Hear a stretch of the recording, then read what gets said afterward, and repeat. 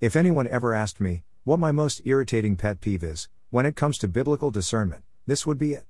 And I affectionately call it Bible verse gymnastics because of how frequently one runs into this and how much unnecessary confusion and misunderstanding derive from it.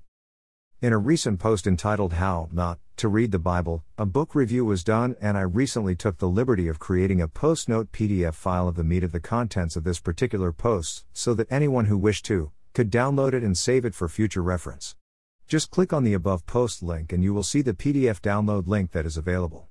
And of course, if you do download the PDF file, you will note that the cardinal rule to follow is never read a Bible verse in isolation. Context is always key, so the author recommends that you at least read the whole paragraph, if not the whole chapter, plus the additional recommendations the author gives. Okay, so we know that context is always vitally important, but where does the gymnastics aspect come into play? I'm really glad you asked that question. Let me give you some basic examples. And also note that I am deliberately not going to quote any particular scriptures. Anything stated below is self-evident when one takes the time to go through the whole counsel of God, as given in His holy word, the Bible. And don't take my word for it. If you are not sure, check it out for yourself. 1. How about oversimplifying the just love aspect and ignoring everything else that the Bible has to say about how love can and is to be displayed and exercised? 2.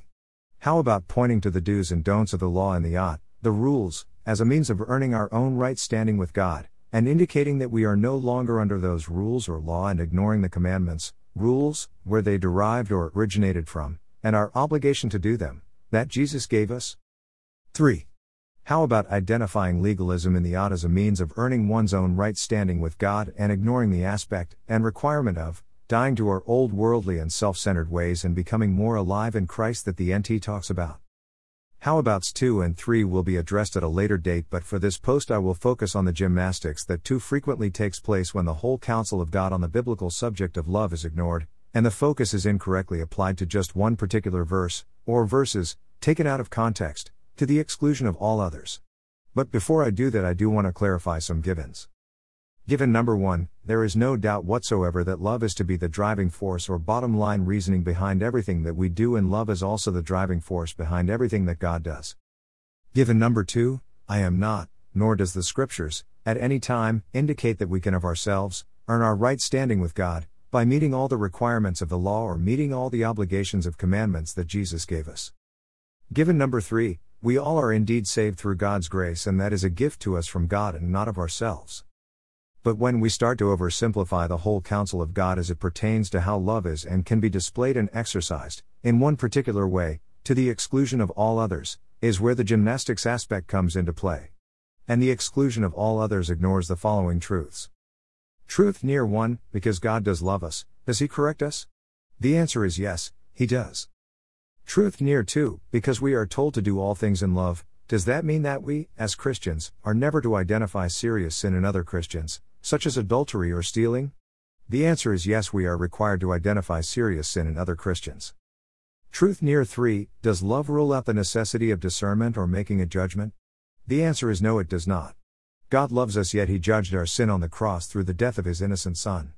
We as Christians do need to make discernments and judgments all the time with regard to sound doctrine and fellow Christians who change the gospel of Jesus Christ into another gospel, not to mention Christians who commit grievous sins that not only endanger the eternal status of the individual who has and is committing the grievous sin, but it also casts the church itself into a position of non-accountability. If you choose to ignore these biblical truths, you are in essence ignoring a good part of the NT. Christians are to correct fellow Christians who grievously sin, because we do care and love them, and because we do care and love the body of Christ, that Jesus died for. We are not talking about obeying rules that ultimately save us, as per earning our own salvation by following rules. We are talking about being obedient to the commandments of Jesus, in that we love one another enough to correct one another when we see someone seriously stumble. Love does correct, and to infer otherwise is oversimplifying the just love everyone aspect by excluding our responsibility to love when it hurts or is necessary to do so. The thing is, within the Holy Bible, the inspired Word of God, the Church is, in fact, given responsibilities which we are accountable for. If you think I speak untruths, take a good hard look at the first 3 chapters of Revelation. We are indeed to love and forgive one another, as we have been forgiven, but that does not exclude us from our clearly directed responsibility of addressing doctrines that are not supported by the scriptures or serious moralistic sexual sins committed by members within the church. Do not be deceived by those who tell you that you are not to judge. Jesus did not say that. Read the whole chapter. He said not to judge hypocritically. There is a big difference. Do not be deceived by those who tell you that the Bible is just another book written by men that God's Holy Spirit sometimes uses and that the Holy Spirit is still writing Holy Scripture today. Check what Jesus and the Scriptures say about the Scriptures. There is a big difference. And finally, do not be deceived by those who try to disregard the whole counsel of God by inferring that we are no longer required to follow rules. The rules of the law and the Yat, from a ritualistic and sacrificial perspective, that would be correct. But from a moralistic God's holiness perspective, these rules were not only maintained but actually expanded upon by Jesus. Check out all the "but I say unto you" statements that Jesus made. No, we do not earn our salvation by perfect obedience to the law or the commandments of Jesus, nor can we, which explains why our salvation is and has been brought into reality by God's grace, but do not misrepresent these truths by saying that we are free to ignore God's whole counsel on love and just love everyone and God will take care of the rest, as it pertains to correcting other Christians. That is the worldly non-offensive approach. Think. Discernment is still a biblical requirement. Worthy is the Lamb. Blessings.